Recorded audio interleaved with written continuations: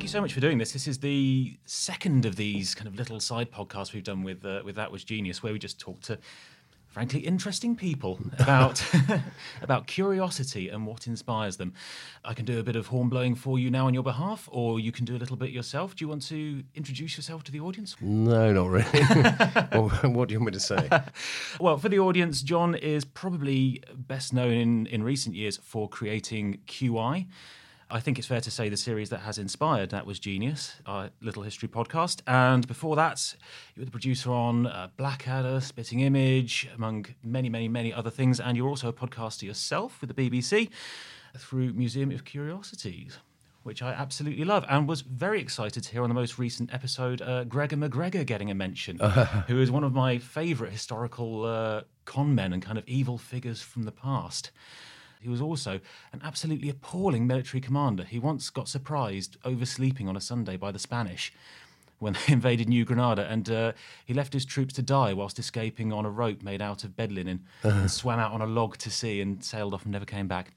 Wow. But anyway, so John, what makes you interested in things? I know that's a big question, but as someone who creates a show like QI, you have to have a curious mind. Yeah, it's one of the big questions of the universe is why are things interesting? I mean, we don't know why it is that human beings really alone among species. I mean, I know they say that rats can laugh and, otters are playful and things, but actually porcupines on the whole don't look up at the night sky and wonder what all those sparkly bits are. You know, that most animals are concerned principally for their own survival and that of their genes. So, if it's to do with food or sex, they're interested. Otherwise, they're not bothered, as far as we can tell. And I've struggled for many years to ask that sort of question, like, well, why are things interesting? What is funny? What does funny mean? Why do we have comedy? What's art? What's music? Why do we like music? It's so interesting that the things with which we are most familiar, laughing, sleeping, thinking, are the most mysterious. We really don't know the mechanisms that underlie them. We don't really understand what matter is, for example, yes. Let alone consciousness, which is known as the hard problem in science, because we have got absolutely nowhere. So when you hear this idea of AI, touted in the papers all the time about intelligent robots, there isn't any such thing yet. They have a thing called artificial limited intelligence, which is a machine that can do one thing extremely well, like play chess or drive a car. But the chess machine can't drive the car, and vice versa. Whereas these central mysteries, I call them TOMs, the ordinary mysteries, that they're so extraordinary. And I think I've always been pretty interested in things. I think partly because my dad was in the Navy and we moved a lot, pretty much every year when I was a child. So you're always at a different school, and then it took 6 months to get you into a school, and then you were leaving and on a troop ship. So my mum used to sort of teach us by means of quizzes in the station wagon on long journeys or on a troop ship, or, just hanging around in hotels waiting to get to school. And so I didn't really go to a proper school, really, for any extended length of time, more than a year, until I was nearly 10. And it was a bit of a shock, because for me, education had always been fun, speaking Spanish when I was 3 and Maltese when I was 9.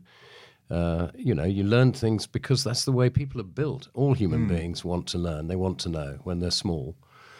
And most of them have it beaten out of them by the time they're about 8. Yeah. And that hasn't happened to me. It's gone on and on. And the sort of motor behind QI was I had this terrible midlife crisis in my early 40s where I woke up one day and I couldn't see the point of anything. And I worked out, it took me a while, a lot of anger and resentment and not to say misery, that I basically had become too successful too young. And I'd ticked all the boxes and won all the prizes. And that's what I was always pursuing until I was 42. And the next 10 years were trying to reverse what I thought was important in life. So I used to think things like success and intelligence and, doing well or respect of your peers, those things are important. But things like kindness and cheerfulness and paying attention, those things never figured on my list of things that made you a better person. I would advise you against having a midlife crisis in one way because it's very, very scary. And on the other, do have one as soon as you can because you stand a chance of the second half of your life being a meaningful one rather than a pointless decline into the grave. Sorry, long sentence. No, well, not at all. And I very much feel that the reason that I'm here today as a self-employed, let's charitably call it, podcast producer is because I had a midlife crisis and quit the BBC and decided to go travelling and then do my own thing. Well, how interesting. I hope that if I'd stayed at the BBC, it wouldn't have been a long decline into the grave, but you've worked at the BBC.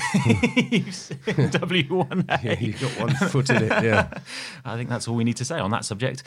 That's kind of very lucky in a way, though, that you never had that question of why kind of beaten out of you, because so many people do. You ask why as a child and you get an explanation if you're lucky. And then as soon as you go to school, it's not why anymore. You don't really get to ask why. What you've learned next is what's written on the next page of the textbook. And it took me certainly a very long time after I left university to rediscover why and to learn to ask why again and to learn to kind of enjoy why. Have you always had that, or did you have to rediscover it? Well, I can't really remember. You know, I sort of think I think of myself as a different person than I was, say, in my 30s. But I'm sure I'm recognisably the same person. It's just that you're obviously I wouldn't claim to be enlightened or anything like that. But there's a saying, you know, before enlightenment, chop wood and carry water. After enlightenment, chop wood and carry water. You know, I look at a tree in a different way, definitely, than I did 30 years ago. A tree to me is an astonishing thing, you know, and what we know about trees literally in the last 5 or 6 years is that they are discovering things about plant intelligence now that are absolutely mind-blowing. You got to respect a tree. And I remember years ago in the middle of this crisis, I'd do anything to stop being so unhappy. So I went on a transcendental meditation course about which I was extremely embarrassed, you know, because I'm a public school, you know, walk it off type, you know. Pull yourself together, get a grip, and all that stuff. So I walked about 6 times around this house before going in, and this guy opened the door, and he was like lit up from within. He was like so shiny, it was ridiculous. His eyes sparkled, his teeth are amazing, and he just looked so unbearably happy. And I went into this room, and all these beaten people sitting there, they looked so miserable and old, and they would all come like me because they were desperate to get some way out of the unhappiness. And so I kind of learned to meditate in a sort of way, and I remember what's coming out of this session and looking at the trees down the middle of Park Lane, and for the first time in my life thinking, that is astonishing. That tree, just that one tree is amazing, and staring at it, you know, stunned. And I started to do that to really try and look at things. I remember sitting and looking at a pigeon for the first time and thinking, pigeons aren't grey, they're all different colours, you know, purple and green, and the fact that pigeon can do that look at the machinery there. What on earth are we pursuing artificial intelligence for and robotics when all around us, you know, an ant and a bee and a swallow, they're astonishing. And I think that's one of the big things about being curious is once you start to dig into the sort of fabric of things, nothing is really ever boring. No conversation is boring. I've just been to a big BBC lunch at the Garrick Club, you know, a bunch of old tufties, you know, most of them quite a bit older than me, the kind of people who used to run the Bee, very good people indeed. But I would have before been either frightened by that, intimidated, or I'd have been bored. I think, you know, who are these old guys, you know? And just like me saying, you know, people sometimes say to me, you're terribly brave to talk about your mental illness, you know. I say, what? Well, you know, you were depressed. So I don't consider that mental illness. For me, well, I was just righteously depressed. I was very angry and, you know, out of sorts and all that. But I don't see what's wrong with being forthright about it or telling other people I'm not ashamed of it. It's something that happened to me and I'm through it. And what you get is these treats, you know, because I say that to you and you say, oh, that's happened to me. I've had a midlife crisis. So, you know, we are a step closer to each other than we weren't before. You know, an invisible membrane has broken open between us. And there's a connection. And, you know, actually that's the thing, the way that I think everything is connected to something. And the sooner you get into that we are not islands. You know, we're not alone. We are very much connected. And And, the edges of ourselves are sort of meshed with the surrounding universe in an interesting way. But of all things, the crime to me is that anyone could be bored is astonishing. Well, you're just not paying attention. You haven't begun. How can you be bored? There's so many things you could think about. And so how do you choose what to be interested in? What to be interested in, yeah. I mean, the problem with philosophy is that it's very difficult to discover the precepts because a lot of the, and I've read a lot of philosophy, a lot of the text material is very dense and very difficult to work out what they're saying. It often looks like gibberish or very boring or hard to understand. And yet when you've distilled out of it, oh, this is a good thing to do, like be kind to people, it sounds so banal. It's like a sort of awful Hallmark greetings card, The things that I think, be brave, be kind, try not to be an arsehole, that kind of stuff. I mean, they're... And what is this hippie thinking? Yeah, exactly. Well, one of them is live in the moment, which is people go, yeah, like it's an affirmation on some corporate office wall, But actually, there is only now. The past has gone and can't be changed, and the future may never happen. There is only now, every minute. And that's the thing, is actually you don't really need to do anything apart from show up and then see what happens. And just be open and listen a lot more. I know I don't sound like I listen at all the amount I'm talking, but I do a lot of listening, and it's enough. I frequently wake up and say, oh, my God, I'm alive. I can't believe this. My mum nearly died about 5 weeks ago. She's 99. And bless her. My sister was saying that we were about to go on holiday, and we took the risk that my son and I particularly thought, she's really tough, my mum. She's not going to die. It doesn't feel like it's her time. We both thought that. So we took the risk. We went on holiday. We said, we'll fly back immediately if things go wrong. And she had this operation, my mum. And when she came out of the anaesthetic, my sister was there. And my mum said, oh, I'm alive. I'm alive. And if we could just take that lesson to say, what a pleasure. What a chance. You've got a whole other day in which you could do almost anything. And the truth is that few people do what you did, Sam. Few people say, I can't take this anymore. I quit. I'm going to do something I never thought I'd do. I'm going to go around the world with a rucksack or whatever.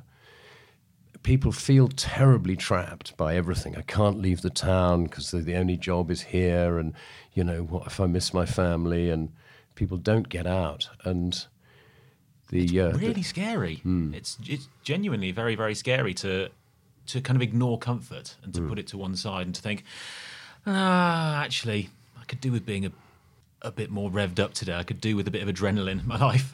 I mean, it's not only would it be a good thing, but you sort of must do it. You must step out of your own. Two quotations while they occur to me. Rainer Maria Rilke, the German poet, who said, one evening, take a step outside your house, which you know so well. Enormous space is near. And that's obviously, you've got to step out the boots of your own personality, as it were. And another one is a science thing, and I think it's von Boltzmann, a German physicist, who said entropy tends to increase in a closed system. So that entropy is essentially chaos. That when you put something in a box, if it doesn't have anywhere to go, it just gets worse. Do you know what I mean? And that's the thing about depression, for example. The best thing a depressive can do is get out the house and speak to people. Go to the pub, help somebody across the road. Go to a football match, anything. Because you sit and think about yourself all the time, it's just going to get worse. And you will convince yourself you're a failure and life isn't worth living and all that kind of stuff. It is another of the great questions, by the way. Why is life difficult? Very hard to say. Because I don't think cows find it difficult. They just think, oh, lunch. There's more lunch. There's more lunch. I've had a shit. More lunch. Oh, I'm dead. But they don't. And the thing is, what is it about people? And it's the counterpart of curiosity, is that when you find you find this question, actually it's the first intelligent question I think I ever asked. I came home when we were, shortly after Sarah and I got married. I think we had one child then. I came home from work, had a bad day, and I said to her in the kitchen, why are things difficult? And she goes, what kind of question's that? I mean, they just are. Everybody knows that. Of course they are. But no, it's a very good question. Why are they? Why is so much of life so painful and difficult? The question that history has spent trying to answer, isn't it? one of them. I mean, I don't think they spend enough time trying to answer those questions. They try to answer questions like, how can we create a machine that can play chess? I mean, what? I mean, I quite like playing chess, but it is a fantastic waste of time, you know, in the sense it's like playing Sudoku. There is no point in it other than for the sake of itself. But as somebody who thinks you should pay attention closely, there's nothing wrong with it either. But there's a very good law I remember reading about I think it was in a sort of Apple Macintosh magazine or something like that, which is the inverse law of communications devices, which is the more sophisticated the device, the more banal the content that is transmitted by it. You know, what you're wearing, you know, all these amazingly sophisticated, there's more computing power in any iPhone than it took to get this, you know, Apollo 11 to the moon, and yet it's just people showing pictures of their bottom on the photocopier. You know, come on. Although having said that, that is, I think, human nature. You go around some of the great sites of the world and people have been scrawling their names on them. You know, Sven was here is scrawled onto the Hagia Sophia from Yes, from, you know, I think it dates back to about 1200 AD. The graffiti. People have been showing their presence and signing themselves off for millennia, haven't they? Human nature hasn't changed. We've just suddenly been given a tool where we can shout about it more loudly to people who equally don't care. I mean, that's also that's another of the great mysteries. I remember Martin Rees giving a talk in Oxford, the Astronomer Royal, and in the Q&A it came up. He said it's one of the biggest mysteries. As far as we know, human nature hasn't changed at all since Homo sapiens emerged genetically, and why not? Everything else has changed. You know, look what we've done to the planet, and look at the machinery that's available, and yet most people still rowing with their loved ones over supper for no reason in particular, and shouting at their children, and not getting on with people at work. And what is that about? Why we're in a lock, you know, that is just, it's like being in some terrible mechanism. It's just a repetitive struggle to get out of the loop. I don't know if I believe in reincarnation or not, but the great thing about all those Buddhist philosophies is they're very, very logical and they make sense. You can think, well, I don't know if it's true, but I can certainly live by those principles. Although they make the same mistakes, don't they, actually? Even if reincarnation is real, whatever person or animal comes back, they're still making the same mistakes over and over and over again, aren't they? The essential nature, no matter how good you are, doesn't change. You're still fighting, eating, stealing, cheating, loving, whatever every animal and person does. Yeah, it hasn't changed, and people were putting graffiti on pillars in ancient Rome and all that kind of kit. But that's the thing. To me, the only game in town that's really interesting is, can you overcome the initial conditions with which you are saddled, or which we have certainly helped to make worse yourself very often? Can you make amends to yourself? Can you improve in some way? And it is, you know, you've got a bicycle, you get a flat tire. Well, you know, you don't go, okay, that's no good then. You either get your puncture repair kit because you know how to do it, you take it to a shop and find somebody who knows how to fix the puncture. It's not difficult. Human nature, you go, oh, well, that's just the way I am. It's just the way I am, you know, that's human nature. Can't change human nature. Well, you can. You jolly well can, and you jolly well ought to. You should give it a damn good go. I think you sort of have free will. I mean, you can leave your job and go to Brazil. You did, as it were. Very few people do actually make many decisions in their life, but that isn't the point. The thing is, the things that you have free will about is not so much as, it's not can you do what you want, but can you do what you don't want? You know, and this is a key thing in sort of Arabic, particularly Sufi philosophy, that there's a great line, forget who it's from. Can you walk on water? You have done no better than a straw. Can you fly through the air? You have done no better than a blue bottle. Conquer yourself, and then you may become someone. I mean, you can live by that, can't you? You can think that's. I could have a flag with that embroidered on. You know, conquer yourself, and then you may become someone. Really good line. People are going through life with a bag over their head. They're so unself-aware about anything and about anyone else. You know, you watch people on the tube all on their phones or trudging down the street to work. Nobody looks at anyone else. Nobody actually sees. They're not really interested in anyone else. We're living in a sort of self-defined solipsistic universe, alone with our own pain and trouble. It's terrible, and you don't know. Like as Rilke said, you just got to step out your boots. That's all. Just don't. You don't have to be in there. I think that's where programs like QI are so valuable, because obviously they're interesting, they're funny, but it's a little point in time every week where, although you're sat in your home doing it in your normal routine, something new will come to you. Something that you hadn't thought of, a way of looking at things that you hadn't thought of. And it's not just the facts, it's the way that people react to the facts or answer the questions, or the way the questions are asked. And it's something that just kind of tickles at your brain slightly, and it just helps you kind of leave that space and leave the things that you think you know about on a day-to-day basis. And I think that's one of the reasons why it touches so many people.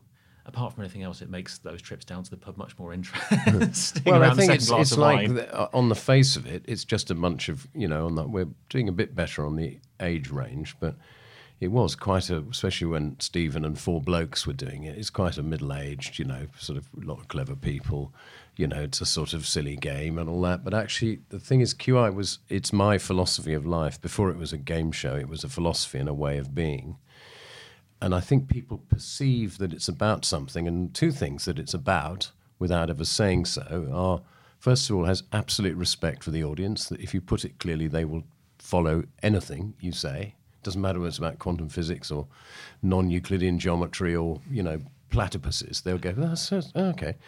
Do it well, you get a big audience. And the other thing is it's warm. Nobody's horrible to anybody. Nobody tries to humiliate people. There's very little competition. There's a bit of light teasing. That's about it.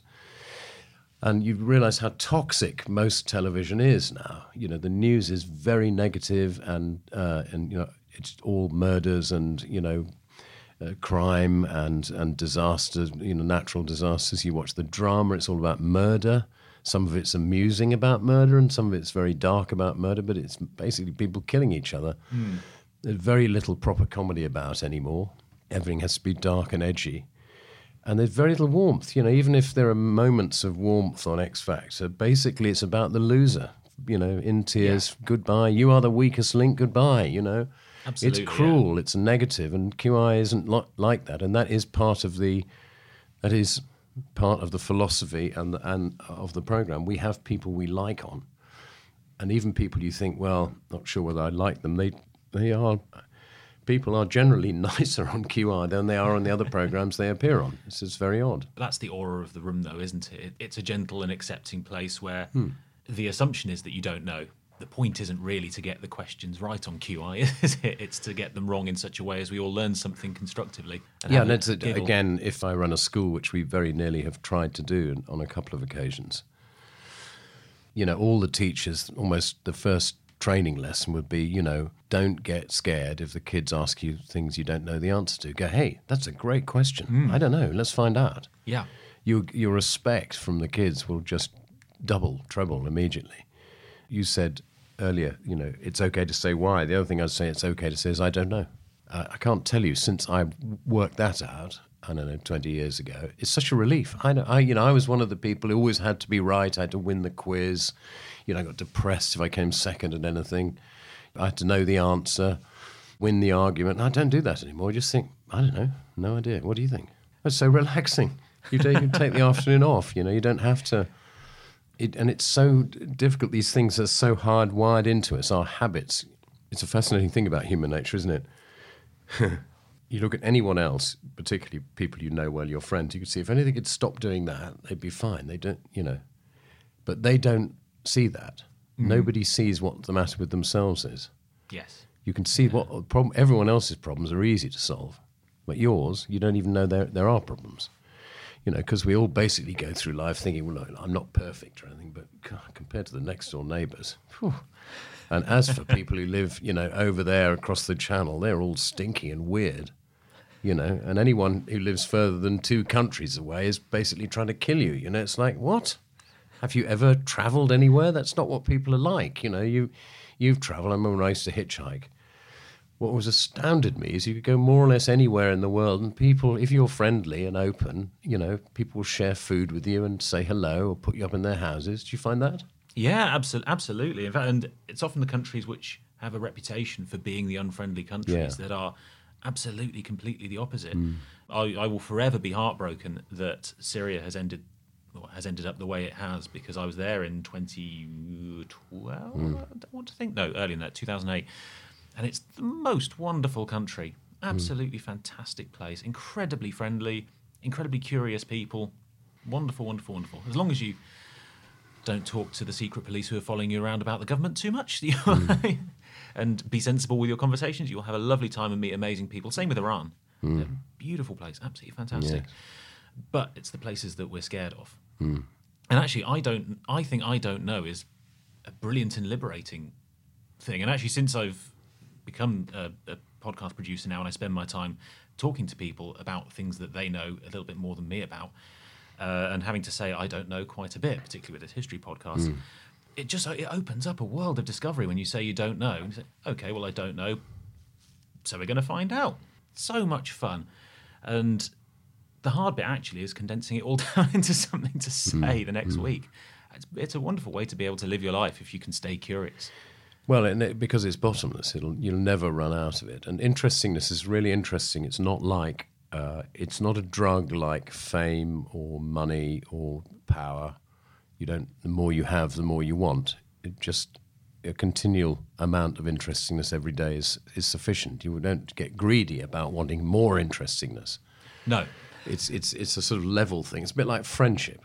Friendship is a thing that, delivers in a sort of lovely, level, even-handed kind of way. You'd be very weird if you've got to have 10,000 friends. Well, of course, some people do want that. That's why they're on Instagram, which I've just joined. Oh dear, that was a terrible mistake. Do you want to give your handle? No. Where can we follow you, John? I'm sure they can find me.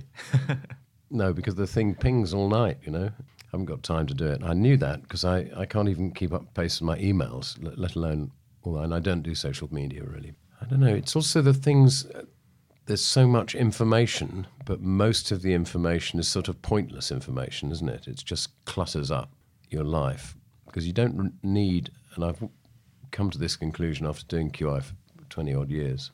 Is that how long QI's been going for now? Well, it's 18. I think we're just researching the 18th series. Fantastic.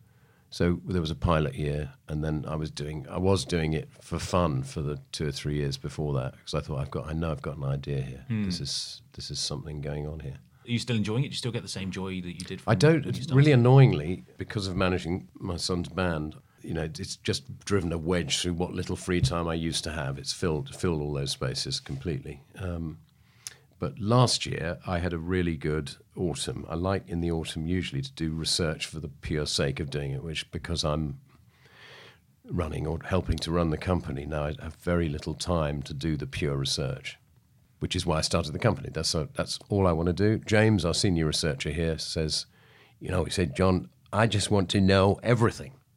That's where I started. I want to know something interesting about everything. And because last series, the one that's going out at the moment, is Q, which is a very difficult letter because very few things in English begin with Q. So there was quite a lot of worry amongst the production team and the research team that we wouldn't have enough material. So I thought, okay, this is why I started the company. I'm going to start a database of things beginning with Q. And I got up to 325 pages before I ran out of time. And I just gave it as a present to the research crew. So here's some stuff. I think they used just one entry in the end. It was about quarrying terms, which was quite an interesting book I read on quarries. But no, I did a piece for, the Lady magazine is right next door through the wall there.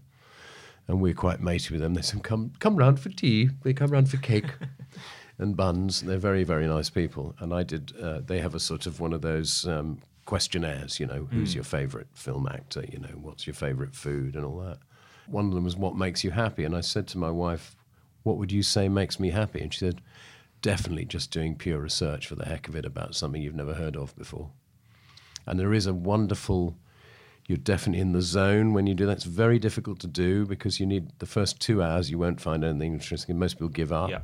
And then suddenly you're there. Oh, hang on. There it is. I found the nugget hidden under the sod, I'm sure you find that all the time when you're researching the history stuff, don't Absolutely, yes. Nothing brings me more joy than discovering something that I'd never really either connected before or You'd assumed. just something that I'd assumed and it turns out I'm completely wrong, or it filled a gap. And there's just, I love collecting stories. My mind is full of useless stories that I wish my friends were more interested in hearing about, which is why I do the podcast, because Tom's my only friend who is. Everything else gets forced out. Can't remember birthdays, can't remember a single phone number off the top of my head. But I can tell you that the tiny little fruit flies that fly around on your apples and bananas and like to sit in your beer are called Drosophila. Yeah. And I can tell you that they can learn about pain. And that, to me, is more useful and interesting than my mum's birthday. Sorry, Mum. But that's just the way my mind works. Well, I think you probably find. I mean, I find I can remember enormous amounts of that kind of phone numbers and stuff. Still very bad on birthdays, because I'm managing the band. Because I'm really extended, and you basically either have to remember or die. You know, that's it. It's. But I was going to say about that. The way, again, most people go through life making assumptions. They think they know what they think because they think they've thought about it, but they haven't. Most people haven't thought about anything very much, and they make assumptions, you know, like you're saying that Syrians and Iranians are bad guys, not having been there, but they read about it in the Daily Express or whatever. And that thing about preconceptions, there's another great Sufi saying, which is, abandon preconceptions and face what is to be your lot. That's another thing you can live by, is actually don't go around saying you think you know stuff where you've no idea, you haven't been there, you haven't talked to the person.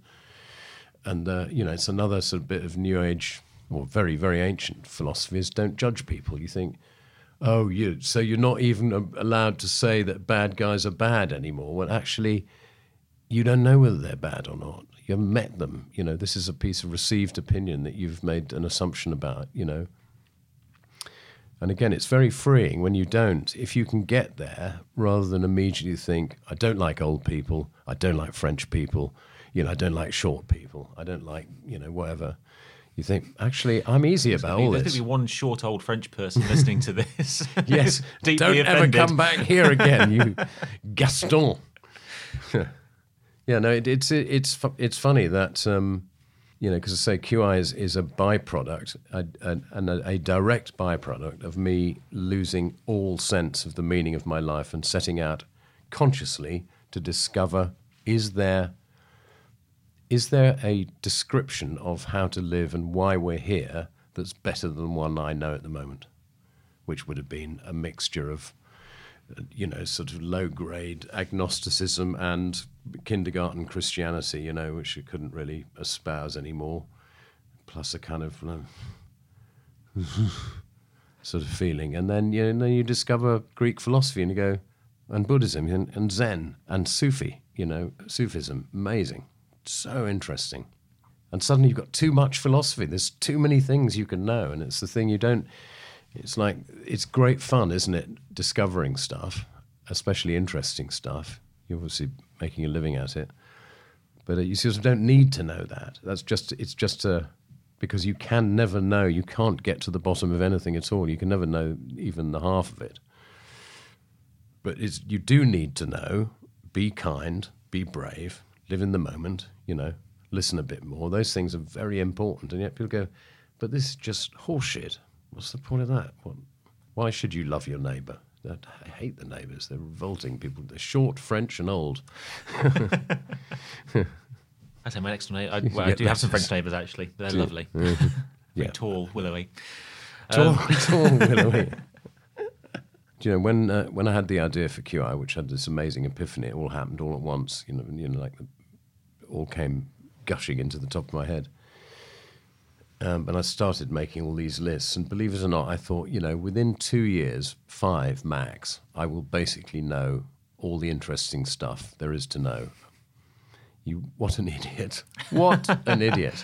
There's no sign, whatever, that the mountain of interestingness is diminishing, no matter how much we mine it. It just seems to keep on growing. That sounds very much like the start of a Chekhov novel. Man sets out to know all there is to know.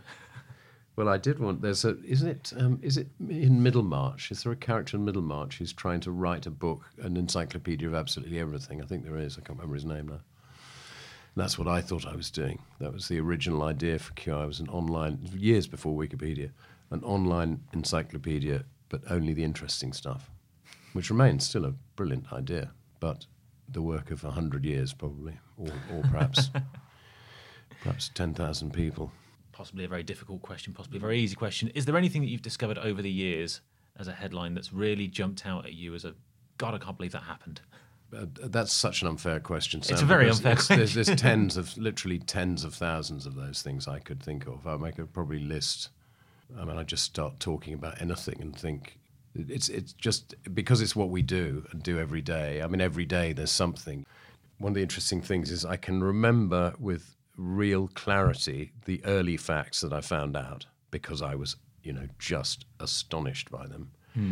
Because it was fresh, and we were all fresh to it. The first couple of series, we all go, everyone, even Stephen Fry's going, this is amazing. Look what we found.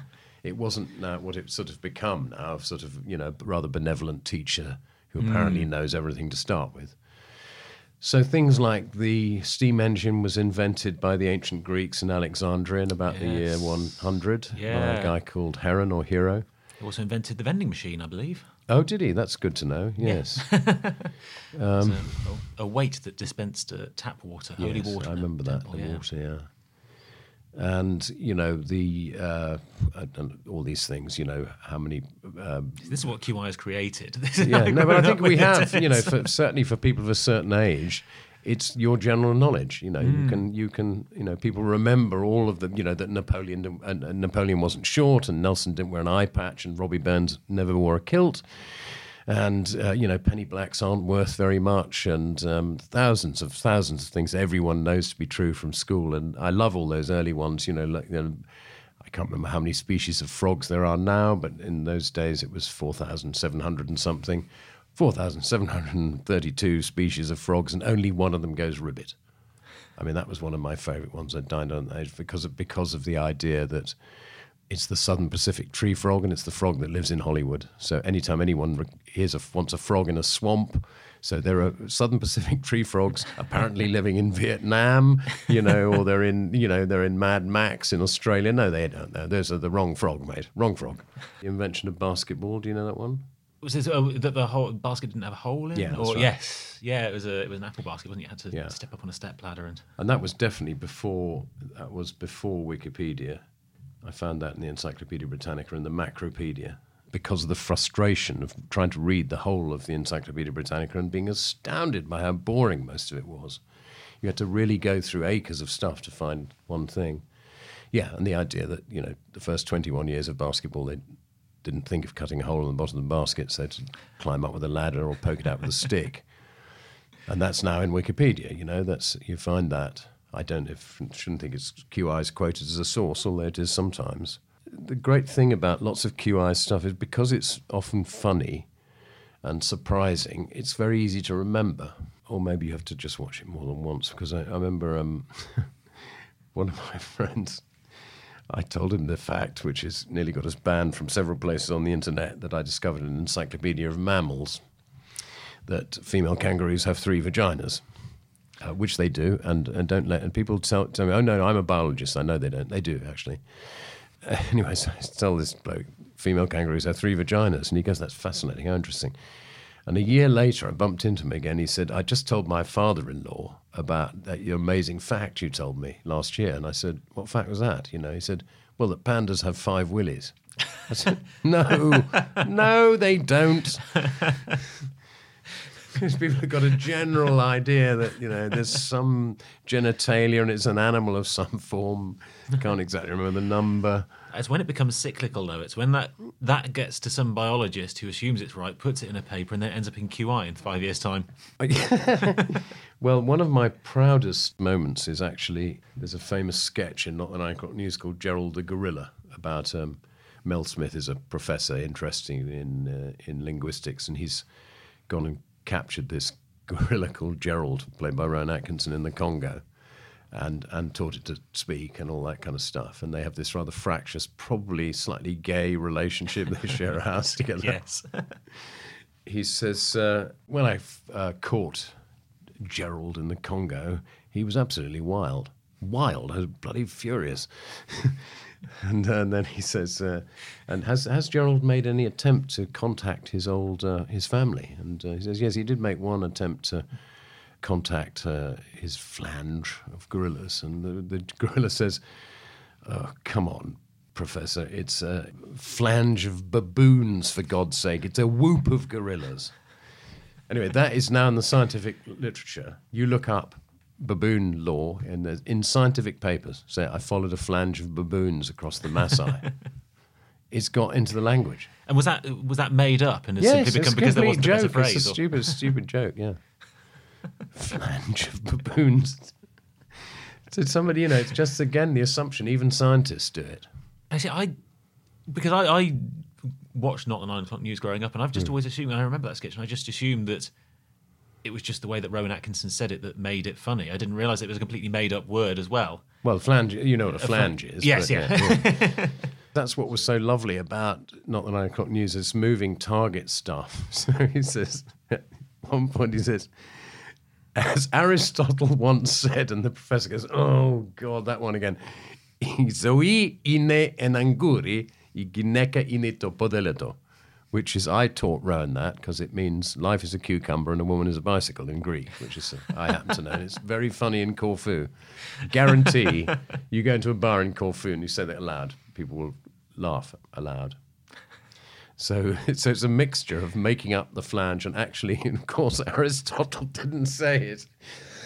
But he is Greek, and it is actually a proper Greek sentence, which is, I used to love that. You just never know.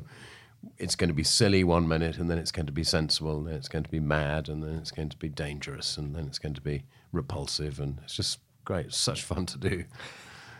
When I was at school, we were sort of, if you were a scholar, which I was, we were hothouse. So you turned up at 13. By 14, you had like 11 O-levels. They really made us work. It was horrific, actually. And then they had these, because we were all undersized and undernourished because the scholars weren't allowed to do art or PE. It was considered a waste of time when they could get a German O-level and one in British Constitution instead. And so they didn't know what to do with this, so that at 14, 15, we had to go into this class called the Special Sixth, where at that age, right in the throes of all the ghastliness of adolescence, you were treated like real grown-ups. We were treated like PhD students. There was very little timetabling. We had, we were allowed to discuss, write, and do projects, and we had a sort of poetry club, and we did debating and public speaking and all that. It was the most fantastic year of my life. Brilliant. And because there was no, you shall do this, there's no curriculum at all. It just happened as we went along, and we'd have teachers would come and give talks about things that they were passionate about and so on.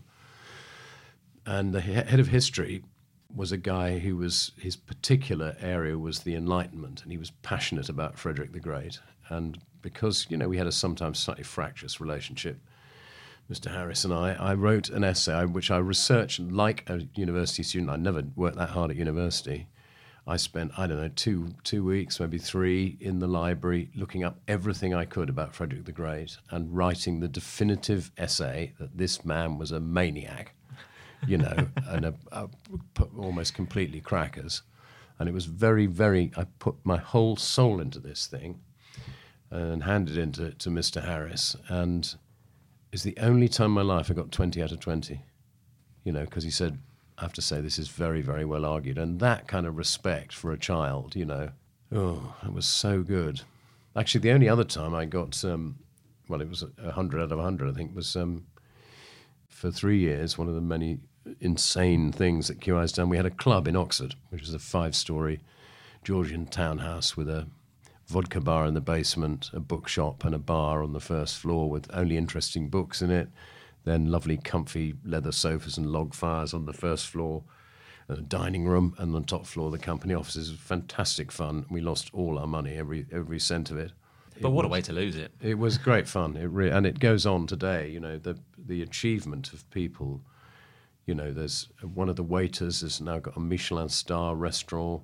Then one of the chefs, they've got a chain of restaurants. A lot of people did very well because it was so exciting. And because it had a bar, we had to go and do the licensee's exam. And you get a whole lot of stuff. You have to... There's an exam to get a booze license. Oh, yeah. You can't just get a license. You've got to know, all things about chucking out time, how to deal with the drunks. Oh, right, so it's the Blasey practical stuff. What kind of age kids can be. And We were shaking in our boots. We hadn't done an exam since we were a teenager, But you've got that training in you that you can. And we studied this thing. We got 100% each. It was really exciting. All the other people, poor guys struggled along. And what's more, just shows you the principle of complete attention to anything will always produce stuff. At least 2 QI questions came out of reading the licensee's exam questions. One of which is, what is the youngest at which you can buy a child a gin and tonic in a beer garden? Right? And people go, what was it, 14, 16, 18? What is it, 21? All that klaxons going like crazy. And the answer at that time was 5. Yes, it was 5 with a meal and a grown-up, wasn't it? I didn't realise that was gin and tonic. I thought that was was only gin and perry that you could do. No, it's gin and tonic. You can have perry anything, mead. as long as it's in the garden. And the thing is, as a result of that, they changed the law. Because that was all. They were so ashamed when that got out, So it is amazing. You do something banal, and sort of bureaucratic, but there's always an edge to it, somebody you meet or a piece of information or something you learn from it. And I was pathetically proud of getting 100%. I'm pathetically proud because actually most of the questions are so, you think, okay, this is obviously a trick question. That's such an obvious answer to that. But you think, I haven't got a better idea. Put the obvious. Actually, it's quite easy, really. Although if you are a 10-year-old drinker of gin and tonics and you'd like to complain. Yeah, don't do this at home, children. I've got to ask this and make this the final question. Do you have any plans to bring back Spitting Image? Because I know that it's been rumoured in various newspapers. Well, I don't. I thought for one horrific moment that Roger Law, who is trying to bring it back, was going to ask me if I would come back, and I haven't got time. And it nearly killed me when I was 32, whatever age I was when I did it. But yeah, they have got a company called Avalon is behind it with Roger Law as the creative supremo. Avalon went and found some private money. I'm not sure. I did hear a rumour that, because they also make John Oliver's show, that they might be something to do with that. And they've made a 10-minute taster pilot and some puppets, which apparently is very, very funny indeed. I've seen some of the drawings, which are excellent. And they are at the moment touting it round some of the digital telly stations like Amazon and Netflix. It's a shame we didn't do Spitting Image 5 years ago, because I don't think we'd be in the situation we are now. Because one of the joys of, I'm not sure we intended this really, but it was about something in the sense that it made the assumption that people were interested in the way they were governed, and underneath sort of childish rudeness and name-calling, big ears and big nose and all that. It was true that the average 15-year-old or 13-year-old were very well informed about the sort of broad strokes of politics. They could, as I've often said. In 1986, the last year I produced it, 15 million viewers a night on Sunday night, all demographics, all classes, all ages, as you'd expect with an audience that huge. But as I say, the average 13-year-old could easily have, without thinking about it, named 10 members of the cabinet, 4 members of the shadow cabinet. No question at all. They would have said, okay, there's the one with the slug on his head, and there's, that's Hurd, who's got an ice cream cone, and then there's Kenneth Baker, who's a slug. And these are people who are completely unknown 2 years before to the British public. And sort of when you've got that sort of easy to consume politics, and you get a sense of it. And because it's funny, it's coming at you, your opinions are being formed without vitriol and without taking sides. It's not that these guys are all wrong, they're all bad guys, and these guys are all good guys. We used to give both sides as much stick as we could. And I think people were informed, and, it wasn't a sort of huge existential crisis here, but there was right in the middle of the miners' strike in the first series, and people, again, weren't getting from anybody, really, apart from Channel 4 News, any attempt to be unbiased and put all the sides of the thing. You're basically either bad guys or they're perfect. And so it was really only us and Channel 4 who gave it, a bit of space and obviously us humour as well. And one day Arthur Scargill, head of the NUM, turned up with some minders, big burly miners, came to the studio, and I said to him, Arthur, we've never had a person on Spitting Image before. You can have 5 minutes, mate. Go on, say anything you want to that camera. You can have a platform. We'll put you out. I guarantee I'll get you out there. And he said, he'd had a word with his minders, and they go, don't do it, Arthur. He's a probably middle-class bastard. He'll stitch you up in some way. So he didn't do it, which would have been a fantastic coup. Yes. But only because of the point was that we didn't feel that the miners' case was being, put by anybody, really, in a fair way. We didn't think they were listened to in terms of what the arguments were. So, well, there you go. That was my one attempt to change the history of the world, and I failed. Well, that's not true, because you got the legal drinking age raised from 5 to 14. So. Oh, and also the other thing we did was in Not the 9 O'Clock News. Remember that sketch, the darts players, where instead of they got scored and how much they could drink. Yes. Yeah. And It's that, double, it's a double, the it's a double Darts gin. Association was so embarrassed about it, they changed the rules about how much you could drink at a darts match. So I've made two differences to history in a small way. Well, that's it for another episode where we meet real geniuses, or genies. Thank you so much to John for taking time out of his busy schedule as QI Master and Band Manager to speak to us. And if you want to check out his son's band, they are called Waiting for Smith, and they really are very good. So do give them a listen. They're on Spotify and other music platforms as well. That's Waiting for Smith. Thanks again, John, and we'll be back to our normal That Was Genius service very shortly.